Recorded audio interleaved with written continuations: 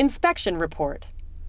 A home inspection shall identify, in written format, defects within specific systems and components defined by these standards that are both observed and deemed material by the inspector.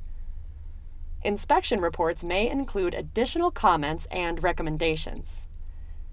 Let's define deem. The word deem means to regard or consider in a specified way.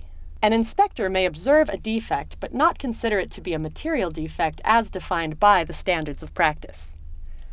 An inspector may not observe a defect and, therefore, would not be required to include it in the inspection report. For example, if there was a material defect located within the home, but it was beyond the scope of a visual inspection, and the inspector did not observe it, the inspector would not be required to report that defect. The inspector must both observe the defect and deem it to be material.